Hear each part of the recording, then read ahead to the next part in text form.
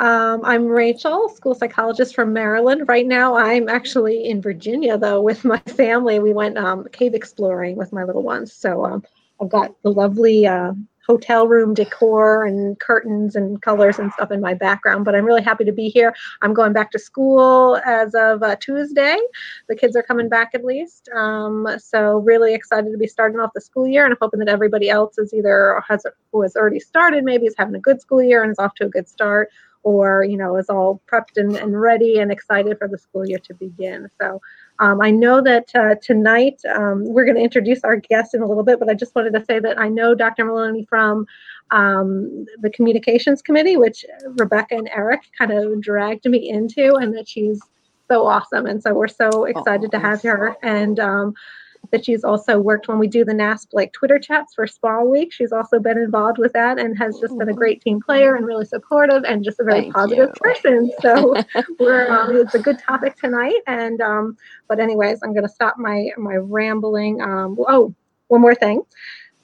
Because we talked last time about we tried broadcasting to Facebook last episode. This episode, we're broadcasting through that same kind of middleman streaming service, but we're broadcasting to YouTube through them. So let us know if you have a preference, if this is a better format than last time we broadcast, or if you like Facebook Live. So maybe we'll put out a poll or something, but try and see if there's any preference there. So anyways, I'm going to pass it over to Rebecca, who's going to tell you how to participate tonight. Rebecca.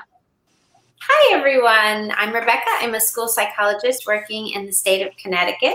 And I also know Dr. Maloney from the NASP Communication Committee. And she is just such a wise, experienced, kind, and compassionate person. I just wanted to mention that also because when I started on the committee, I was very early in my career, and she's such a great school psychologist that she was even supportive and helpful and kind with me. And I felt like she was my school psychologist. So I'm really excited for you all to get to know her a little tonight on how to participate. So if you are watching us live, please feel free to comment. Log on to YouTube and comment right alongside the video. We will be looking for comments there. You can also, if you're watching live or not live, you can also comment on YouTube using the hashtag Psyched Podcast. You will notice that we now have our very own dedicated Twitter account. The Psyched Podcast is at Podcast Psyched on Twitter. Again, using the hashtag Psyched Podcast, I will find you there. And you can also comment in messages on the School Psyched Podcast page on Facebook, or in comments under tonight's episode post, or on School Psyched, your school psychologist. So a lot of ways to get involved. We really enjoy the collaborative discussion and the conversation and your feedback. So let us know what you're thinking if you're watching live or not. And also, please rate and like us however you listen on iTunes, Stitcher, Podbean, all the ways that people are listening to the podcast. Let us know what you think. We value your feedback and we really appreciate it. So now I'm going to hand it off to Eric. Okay. Thank you, Rebecca. Well, I'm excited for our new season kickoff, and our friend, as Rachel and Rebecca have said, Dr. Terry Maloney is a friend of all three of ours. We work together on the Communications Committee, and she is a school psychologist in Cherry Hill, New Jersey, where she's spearheaded several initiatives in her school, including positive behavior supports and a positive psychology club for fifth graders. Dr. Maloney has been a leader for NASP, having previously served as a New Jersey delegate for NASP and a member of the Executive Council, coordinator for NASP's Positive Psychology Special Interest Group, and is currently a member of our Communications Committee, as we previously mentioned. In addition, she's written several articles for the Communique on various topics over the past years. She's been a Prepare trainer for 12 years and has participated in several crisis interventions in her large school district.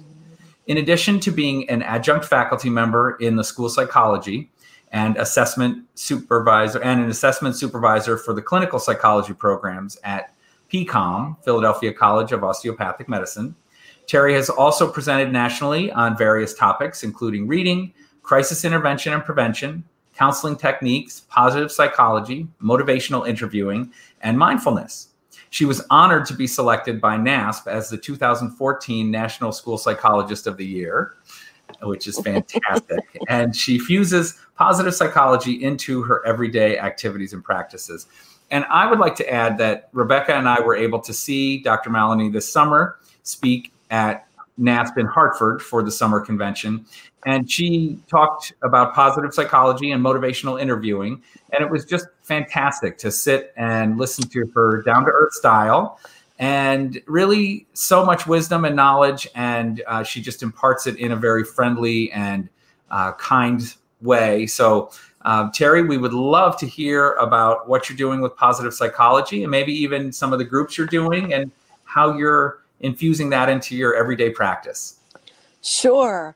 Well, first of all, I'd like to say thanks to you guys.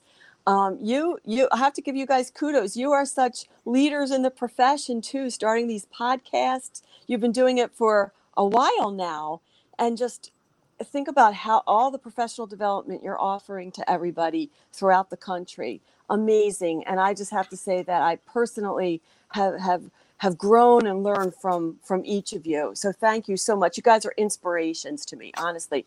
And being like a non-techie person, you always help me with the technology. So I really thank you for that. and thanks for inviting me to be here tonight. I love to spread the word. I love to talk about positive psychology. And this is just really exciting for me. I've never done one of these kinds of podcast webinars or whatever, and I'm excited and nervous. But let's see. I guess, do you want me to start off by talking about how I got into positive psychology, or some of the beginning parts of it? Because I think it's really interesting that at this point, positive psychology has just like blossomed. You know, it's all over the place. A lot of people know about it. And when you go to the NASP convention, you look in that giant book of catalog, or you guys look at it online, I'm sure, right? There's a whole big section now about positive psychology topics. And I'm old enough that I could see the whole evolution of that happening.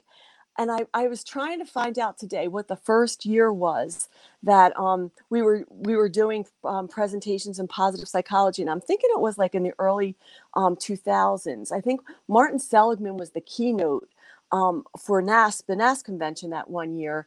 And I just coincidentally was doing a presentation on his the child, what is it? The Optimistic Child. And I called my first presentation Optimistic Teachers, Optimistic Classrooms. And I was doing a lot of reading about positive psychology. I was getting my doctorate at PCOM, and I kept on changing my dissertation topic. And then I was like, oh my goodness, why would I do my dissertation on something depressing and boring? I'm going to do it on positive psychology. And it was just so much fun, because as I read about positive psychology, I was like, this is how I really think. Like, this just kind of is how I approach the world. And I know from conversations with Rebecca that you kind of share that too, right, Rebecca? Were you going to say something? Yeah, she's muted. I'm sorry. I know. I was checking for everybody's comments, but yes, absolutely. I have such an interest in positive psychology, because I just like the shift in how we're looking at people and kids, especially, that we're looking for strengths, and we're looking for what's working well, and we're looking for how to be as healthy and as well as we can. So yeah, I share the interest. Absolutely. And I share a love for Dr. Seligman for sure. Yeah, and you have a lot of knowledge about that too.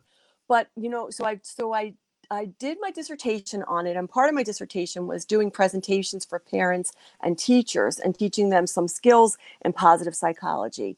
And then that kind of evolved into the research was there for adults, like what you could do with adults to teach them strategies of positive psychology. So I always had interns, and we tried to, like I say, kidify the clinical research with adults, and so develop some activities for kids to use in school.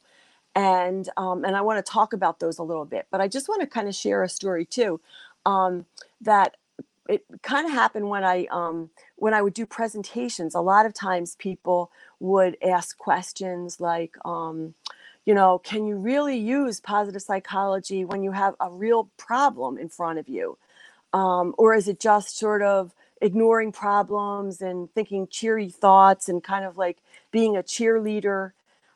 Supposing you have like a really big problem, how can you use positive psychology then? And I always felt like I gave like a simplistic answer. And, people who practice positive psychology really have had bad things happen to them in their lives. So probably they have used the strategies to get past those problems. But something happened in 2014 and 15 for me that really made me become stronger in my positive psychology thinking and beliefs, but actually made me, initially I felt like I was a positive psychology fraud. It kind of happened at the end of 2014 that my district suddenly told me I could no longer go to NASP conventions. They wouldn't give me professional days. And I was so angry about that. And then they also told me, actually, it was the year I won the School Psychologist of the Year award, that they were so proud of me for winning it. So they were going to give me more work to do because I could do even more work.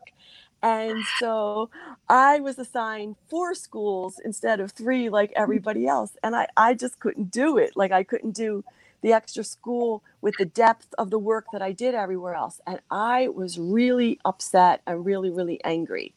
And my kids came home that Christmas, adult kids, and they're like, "Mom, are you okay? Like, you're just not yourself." And I was like, "Oh, I just can't seem to get past this anger, And lo and behold, I got sick in January of 2015, and it turned out I had atrial fib, and I had this emergency hospitalization, and I had an infection that it took them a while to find out what it was, and they said, the doctors were like, "You're gravely ill." And I was like really scared. I was like, "Oh my goodness, I'm not supposed to be sick. I practice positive psychology. The research shows that if you practice positive psychology, you have good health. I must be a fraud. I can't get sick." And that made me feel worse, Sure. And then I was thinking about what positive psychology is all about. And I remembered one workshop that I went to that Penn Medicine, there's a Penn mindfulness program and it was about mindfulness, not necessarily positive psychology, but there was a question about if somebody has a gun and they're trying to kill you, are you supposed to just like accept it at that moment and just, go with the moment, or shouldn't you fight back?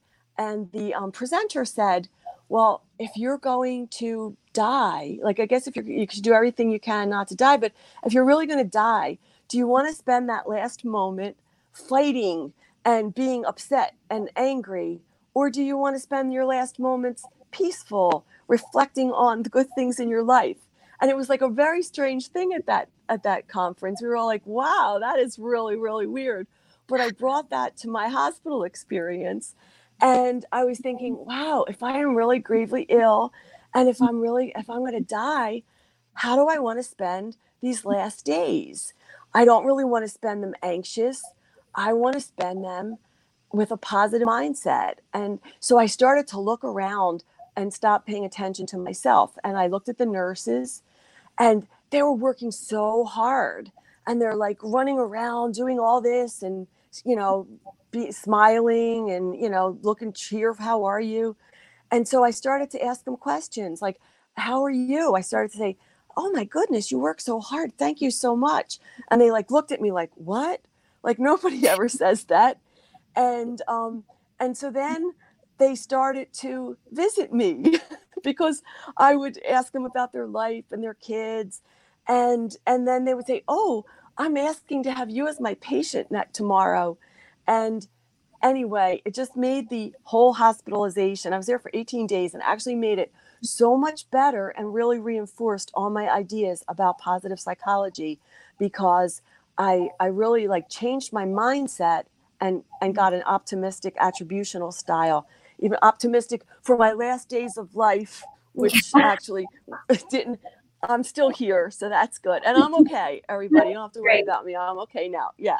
But it was this really interesting experience, like kind of bittersweet, which made me realize that, okay, so I did know bad things still happen to optimists and people who practice positive psychology.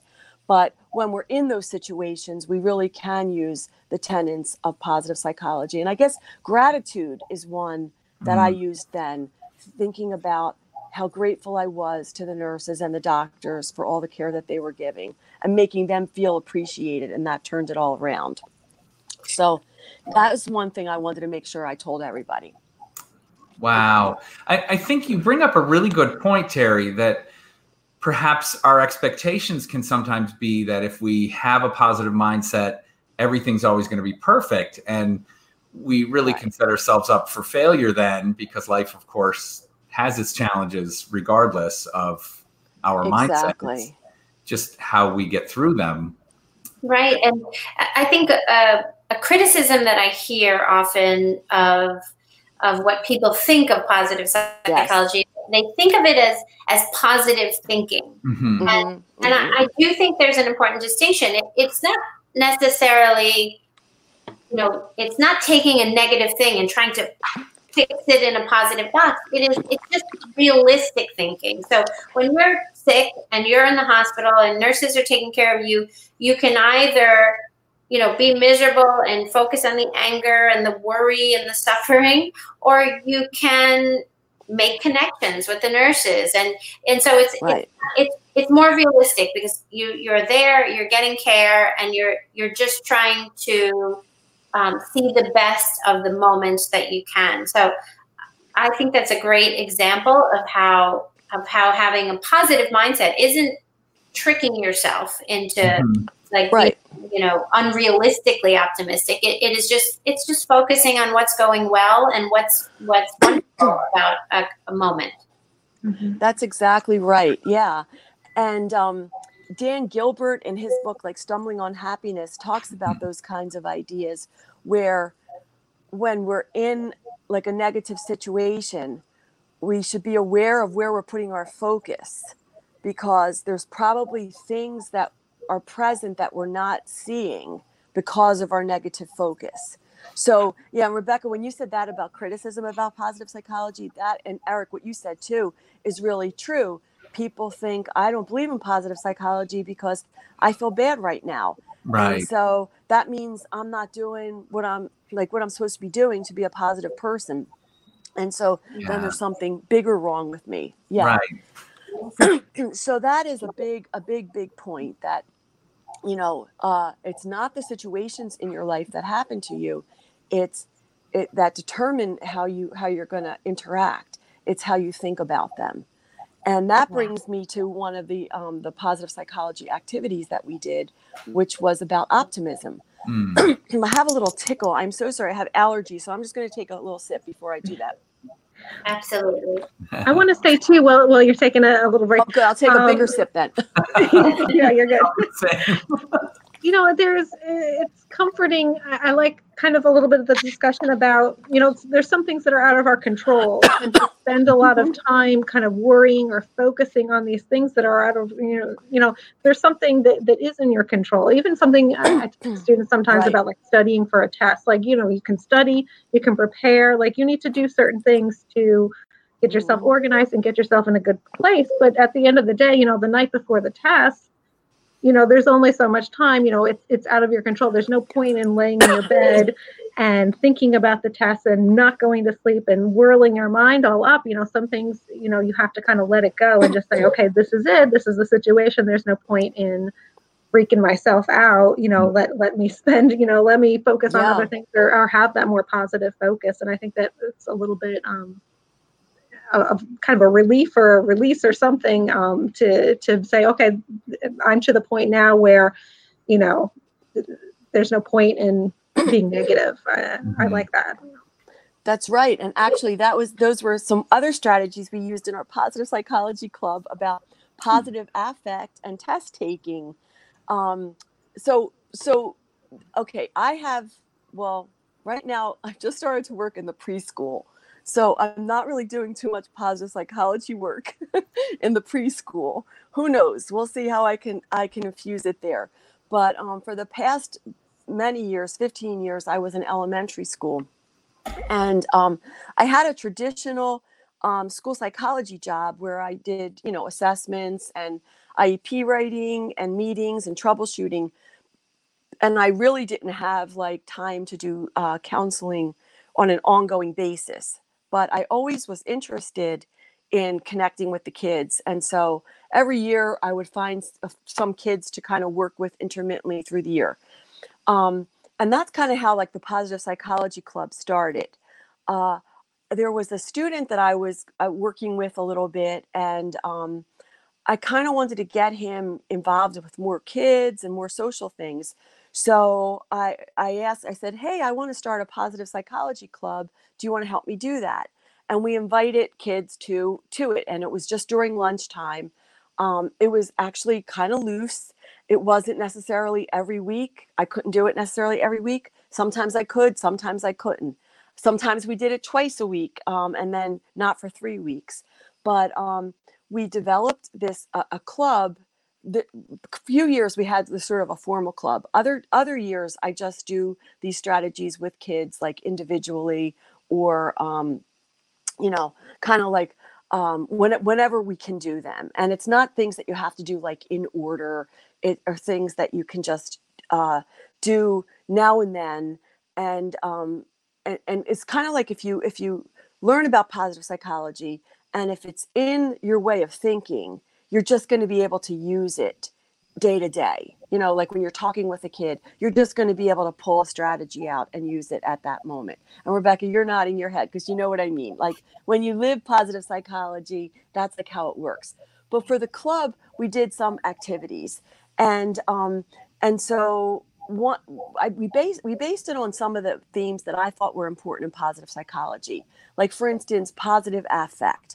That is being in a positive mental state and trying to focus on things that are positive as opposed to dwelling on the negative. And there's a lot of research that shows when people have positive affect, that they actually can increase their attention and solve problems in more creative ways. And this is kind of interesting with the research. There have been a whole bunch of different replications of studies like this where they put people in a good mood either by having them watch a happy video clip like Happy Feet, or they give them a candy bar when they sign in. That's how they get the positive affect. And then they have them do a task. And there's control groups, no candy or video, and a candy or video group. And they have them do word puzzles, mathematical problems, activities together, kinesthetic activities. And they found that people come up with more creative solutions and better focused attention when they have the positive affect. And one experiment, this was with Barbara Fredrickson, her lab, she's from the University of North Carolina. She's one of my favorite positive psychology researchers. Her lab was replicating this same kind of experiment. And all of a sudden, it did not work. The people in the candy bar group did not do better than the other people in the no candy bar group. And they were like, what is this? I don't understand. This always is replicated correctly. So they debriefed the group in the candy bar group. And it turns out the candy bar group, they were suspicious. The person who gave them out the candy bar did it in a way of ooh, is this candy bar really, is there something in it? Is this what the experiment is about?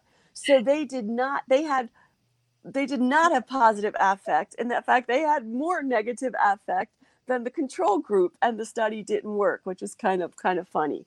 So that would totally be me. I would be the suspicious one. I'm skeptical of everything. But all the other times, the groups weren't suspicious. I think it was the way the person gave, and here's your candy bar, something like that. I don't know.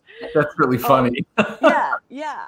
So we try to talk about the positive affect to the students, and try to get them in, thinking about what made them be in a good mood.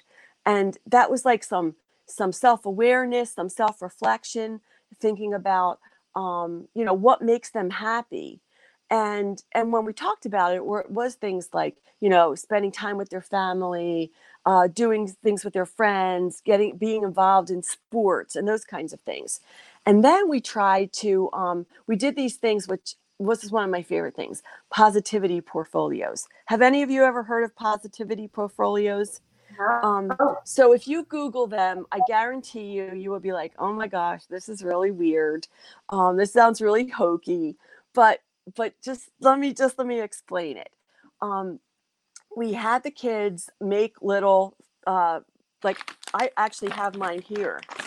I brought mine to show you guys, to make a little bag thing, or you can do it virtually on your phone. And the idea is that you would gather these items that make you feel happy. And you could do them, you could have a whole bunch of them for different positive emotions, like love, just happiness, friendship, curiosity, whatever. Or you can have one. And then when you're starting to feel stressed, you pull out your positivity portfolio and you take each item out and you feel those feelings that you had when you put the thing in, because you chose it, because it elicited some really great positive feelings. And we had the kids do this before they took tests. So Rachel, this is kind of getting to one long story to get to your comment, before they took tests. And I don't have research on it, but they definitely reported that they were like more relaxed taking the tests. And I did postdoc hours at PCOM after I got my doctorate degree, and I had a student who was a medical student who had failed the licensure step 4 times. So PCOM's a DO school, and there's like 4 steps that you have to take: a test, step 1, step 2, step 3, step 4. And she had to take the steps like 3 or 4 times before she passed them. And you might say, do I want a doctor that can't take these tests? But she actually really knew the stuff. She would just become really anxious about the test. And she passed, like on one of these things, there's maybe 5 different sections. She would pass 4 out of the 5 each time, but always get a different one that she didn't pass. So she was African American, and as we went through counseling, she began to tell me that she felt that people thought she really shouldn't have gone to med school because she was a minority, and that people were like, you're just here because of affirmative action. She started to like open up and share this. And I always forget the name of it. What is it called? A stereotype bias research. There's stereotype threat. Mm-hmm. Yes. There's research that shows that if people from minorities check their ethnic box before they take like the GREs or something, they do worse in them than if they don't check that box, then they check it at the end. So as I talked to her, I began to feel that maybe this was part of her problem. And I wanted her to, I was like trying to come up with something to help her, because she had failed this test. I think it was the 3rd step 4 times. And it's like $1,000 each to take this test. So I was like, let's do a positivity portfolio. And she's like, what? And I explained the idea about a positivity portfolio. And at first I said, let's do it for pride. And that was not a culturally competent word to use, because she said, don't want to be prideful. That's really something that my religion teaches me not to be. And so then we talked some more, and I was like, how about confidence? Let's make this a positivity portfolio about confidence. And so I told her to look back at her elementary, high school, and medical school, and make a little bag with things that made her feel confident, like that showed when she did difficult things, she overcame obstacles. So she came in the next week with her bag, and she was telling me about each of these things. And I could see that as she was telling me, her confidence was growing. I seriously, I could cry every time I think of this story. She was just like, you can just see that she felt better and better about it. And then so I gave her an assignment to do this every day, or a few times a week before the test, for like, spend 5 minutes looking at this. And then she came in before the test and she's like, I don't feel really nervous right now. That's weird. I'm not sure I like this. And I was like, well, let's see what happens. Well, long story, believe it or not, she did pass the STEP test. And I said to her, so what do you think made the difference? And she said, that thing you made me make. She goes, I hate to say it, because she was not really a cooperative counseling person. We had a great relationship over the few months, but she was like a tough cookie to crack, So I just was going to show you my positivity portfolio, one of them, just so that you can see an example. We had the kids do these. Yeah. So this is a book. Whoops. I got to go the other way. Can you see it? The 5 Little Peppers. When I was a little kid, this was a book. I read the series and it was really fun to read. So when I look at this book, I think about my childhood memories and, those kinds of happy things. This is a little magnet from Puerto Rico. When I visited my school psychology friends in Puerto Rico. And when I look at this, I think about the beautiful, beautiful island and my wonderful friends. They were so hospitable. And this is a picture of my mom, and she's deceased now. Whoops. Am I going the right way? Yes. I have to go the opposite way to the way I think. That's got to be a metaphor for life. Yeah, there you go. This is, my daughter used to make these little drawings. This is Strawberry. Cute. How's the hair? Yeah. So it's just, this was my son when he was in 3rd grade. He wrote about mutual funds. He's a Silicon Valley entrepreneur now.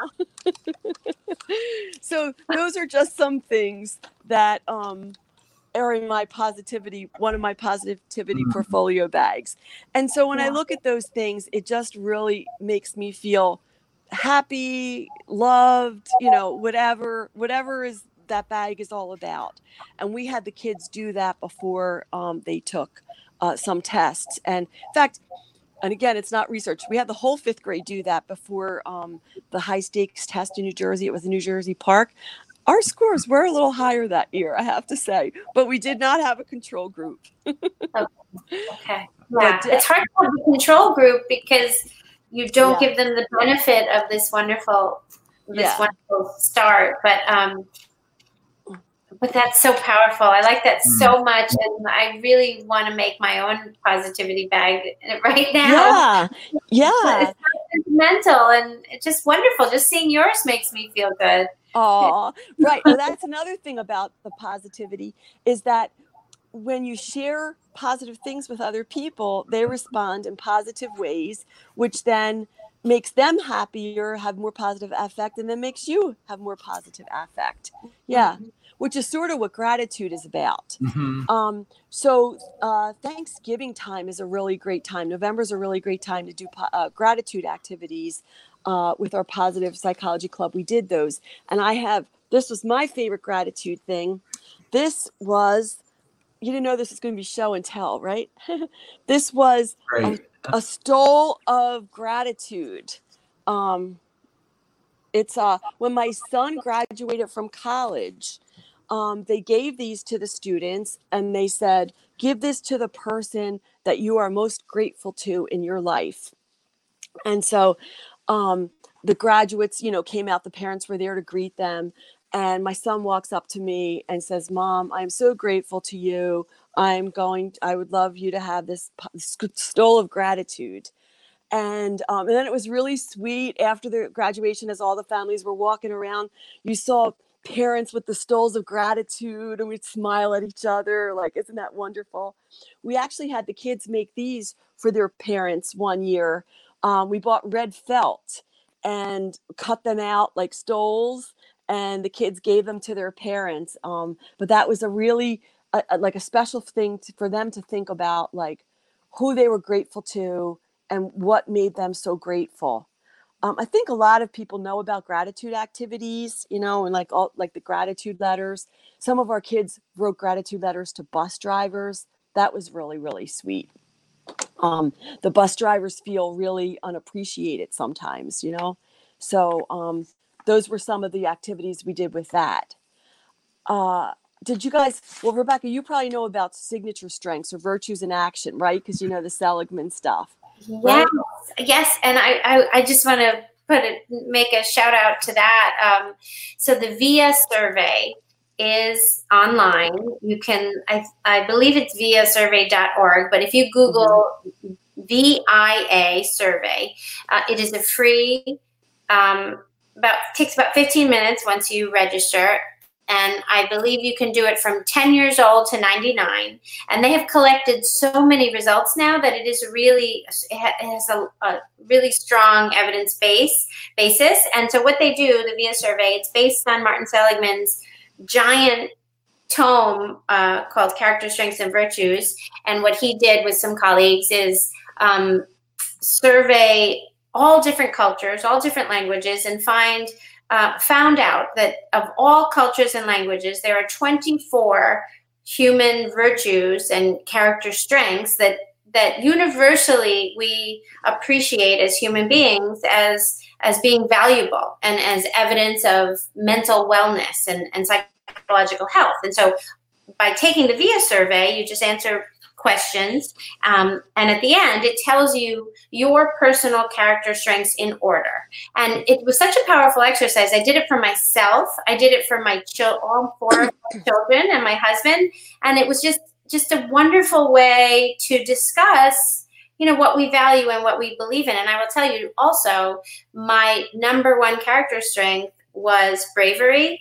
And really, because I constantly feel a little nervous, you know, like I'm constantly doing the thing that I'm not sure that I can do.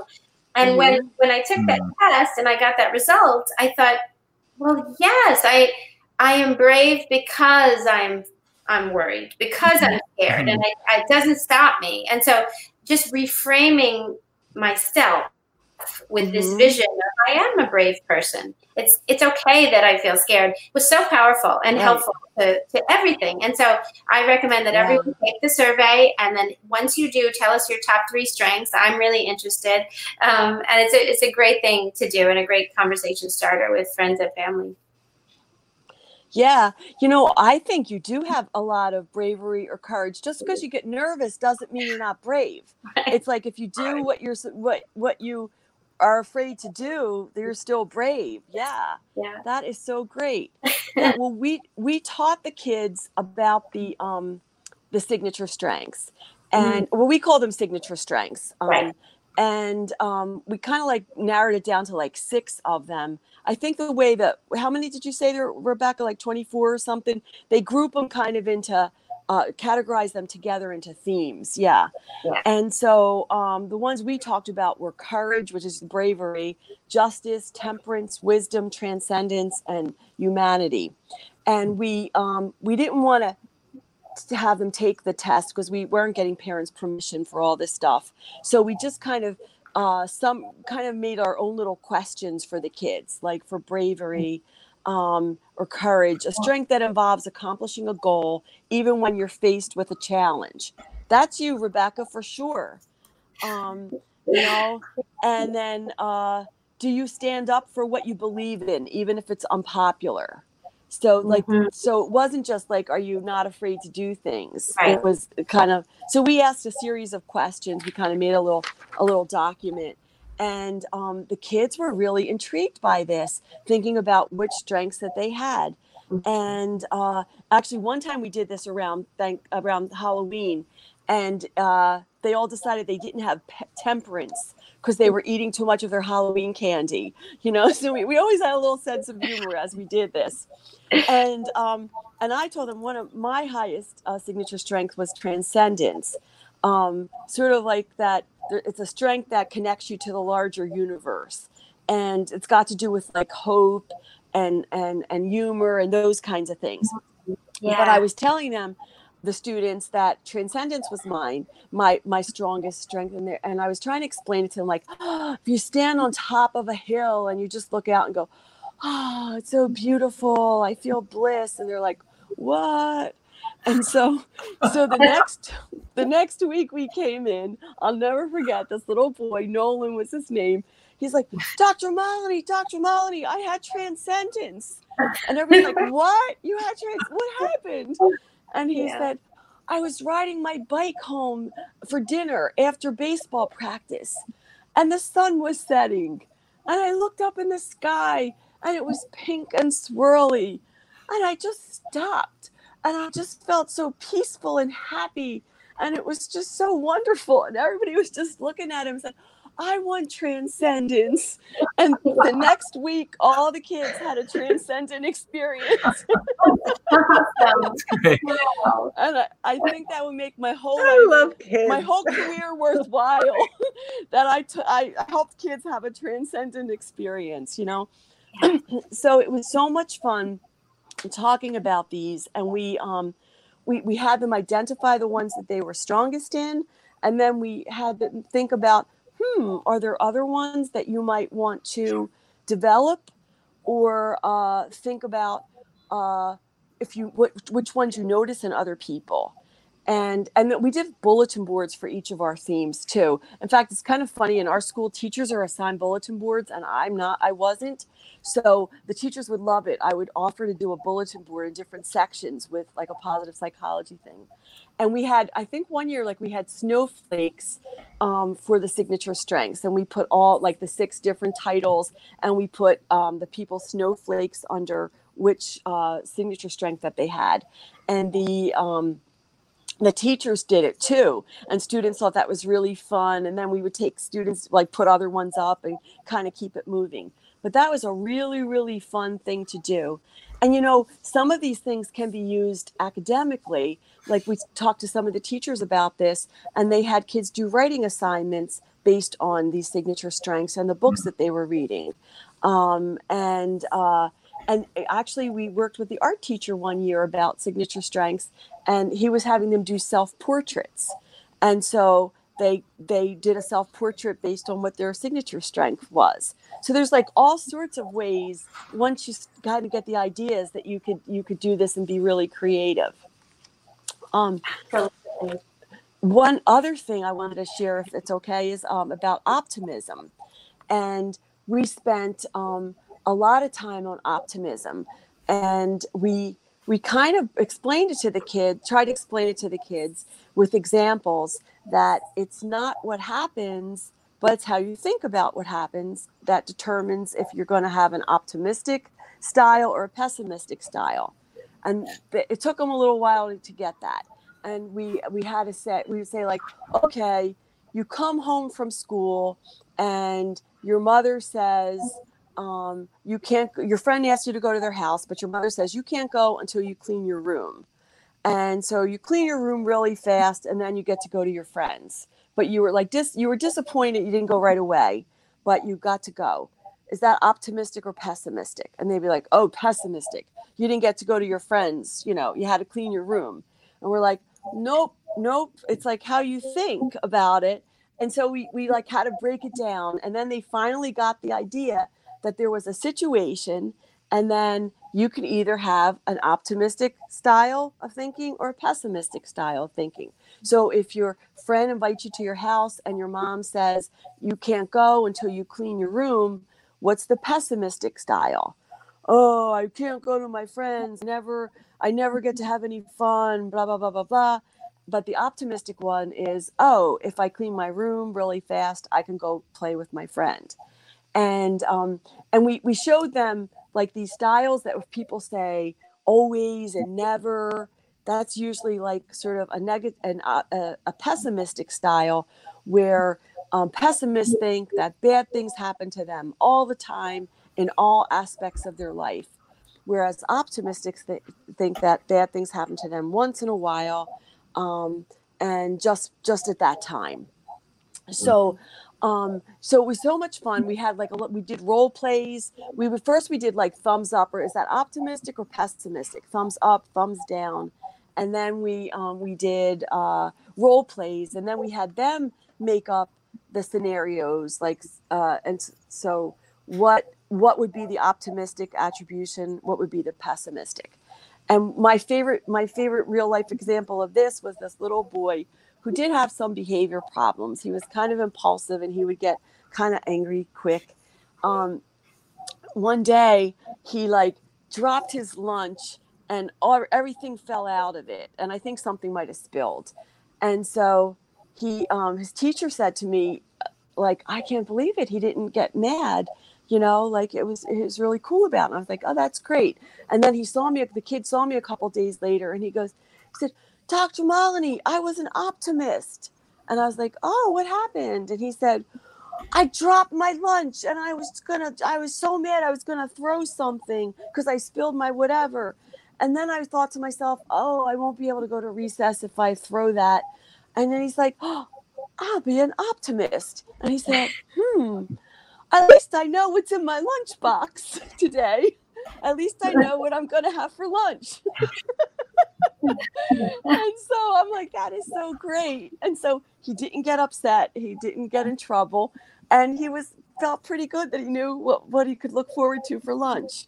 So I really think that it's really gratifying that we can teach this to kids, and they can definitely think about it. I like to give them the real vocabulary about it too. Just flow. Just let me tell you about flow for 1 second. We presented the idea of flow to kids, and the idea about being, in the moment with immediate feedback. It's a challenge, but it's interesting, and you have the skills to do it. What does that sound like anyway? Video games, right? Not homework. But we talked about this, and I actually have this little graphic that shows it, and the kids weren't really getting it, what being in the flow meant. And this one little boy who was, he was actually the one that was in special education, so he kind of did the worst in school than the others, but he got the idea. And he said, wait a second, I think I know what you mean. When I play football, I think I'm in the flow. He said, when I was learning, I don't think I was in the flow. But now, as soon as the game starts, I'm just let me do this. Let me do this. Oh, I'm really enjoying it. And then when the game's over, it's it felt like 2 seconds. And everybody looked at him and said, oh, that's what it means. And they all talked about flow in their own lives. They did understand it. My examples didn't teach them. It was their, kid to kid examples that helped them to understand. And it was interesting because one girl thought that she was in the flow when she did math homework, but other students weren't. And we talked about what school experiences created flow for them. And we actually, that one little boy who was in the flow at football, we did a little self-advocacy thing with him, and he spoke to his teacher about, can I do a project instead of a test? Because last time I did a project, these are all the things that I learned. And so she let him do a project instead of a test. So it really, really helped him, I think, to feel good about his skills and his learning and take an active step in that direction. Yeah. So I don't know. What do you think about those activities and things? I think they're awesome. Okay? Yeah, they sound great. And we have a lot of comments from viewers who are feeling super positive themselves and thinking about their kids. Oh, good. Serena says, I have a 6-year-old who I work with who has anxiety that overwhelms him. He's also super smart. My mind is reeling with using this framework with him. And I was thinking as you were talking, Terry, it's such a great sort of easy framework to teach kids about cognitive distortions for those of us who use the CBT framework, to teach them about not falling into those thinking traps of negative filter, black and white thinking, over generalization. And it's just simple. It's either optimistic or pessimistic. So I just love what you're saying, and I think it's so powerful. And if we can get kids to to catch their negativity, to catch their distorted thinking, and shift to a more realistic, more positive thought. How powerful that could be for whatever they want to tackle, for whatever goals they have. Mm-hmm. It really speaks to building resilience too. You know, how we interpret traumatic events, not to minimize the events that we experience, but just to build resilience to get through our coping skills and how we interpret what's happening, and that positivity when we need it. A couple of people have commented that the stress of the hurricane, you know, our Florida school psych. So I really want to, you know, acknowledge that emotionally. All of us are thinking about you, and keeping you, lifting you up in thoughts and prayers. And, and, you know, I know people come together when bad things and disasters happen. So I hope that people will reach out, and there'll be support as needed and if needed. But as you're thinking about starting the school year with that kind of stress, you know, that just adds pressure. So. Absolutely. Yeah. So I guess just to kind of pull it together, I don't know that I think that all of the ideas about positive psychology are like totally new or revolutionary. They're all sort of related to, you know, aspects of resiliency, you know, mindfulness, CBT, but I love it. I feel like that it comes at it from a different way. And everybody might have things like a positivity portfolio, like memory boxes, or you look at pictures and it makes you feel good. But I think that the suggestion from positive psychology is to just like pay attention to doing that a little bit more, and to like pull it out, that positivity portfolio, when you need it, and not just kind of be aware that you have like pictures that make you happy. Right? You know what I mean? Like it's active. Yes. Yeah. For sure. Yeah. And I did want to also mention that for anyone interested in checking out the VIA survey, I posted the link in the YouTube chat. I will post it under comments on the Facebook page under this broadcast. But you can also set up an educator page and share with your parents links to your page, so that when parents set their child up for taking the survey, you get the results and you can work on them in school. So it's very user-friendly for educators, for teachers, or school psychologists. And I did it with sixth graders once, and it was just wonderful. So I want to mention that. Very cool. Let's see. So, we're short on time. So any last questions, if you guys can post them. I've also wanted to try something different. I was fooling with the side here. Our little streaming platform allows me to kind of project, I think, some of the comments. So I was thinking we have a lot of nice positive comments, and so I'm gonna like project some of them up here, and we'll see how that, if I can do that correctly. But and maybe I'll read them out too for. And like, Rachel says, thank you all. I'll be putting together my positive bag. Great strategy. So that was a good one. You had people just saying that your story was, sweet and powerful. So that's good. So thank you for the comments, guys. Yes, thank you. Just people saying it's fabulous. That's my friend John Listino. Hey, John. So people are just really excited for this, and I thought that would be cool to highlight some of that. I think that people are connecting with what you have to say, and are going to take some of this with them and really start to use some of the stuff. Great. And a lot of the things that you talked about, I wouldn't have said before that I practiced positive psychology or try and impart that on other people, but I'm like, oh yeah, I do that. Oh yeah. So it makes me feel better that I'm a little bit more of a positive person than I thought I was. See that? Yes, you probably are. There's we knew that, just Rachel. A couple of it's hanging out with a bunch of you. It's contagious. It really is. What? I was just thinking about a couple of resources too. There's a positivity index, which is a kind of interesting survey to take. It's by Barbara Fredrickson, and it's like dynamic. You can take it like as often as you want, and it tells you. So the suggestion is you're supposed to have a ratio of a 3-to-1 ratio of positive to negative events in a given day, and you can take that regularly. It's online to see how it's going for you. A couple of really good websites, I think, are the Greater Good Science Center. I think it's the University of California at Berkeley. That's really good. And I really think that, Rick Hansen? He's also from California. He has a lot of good information, and he has this thing. I get an email every so often.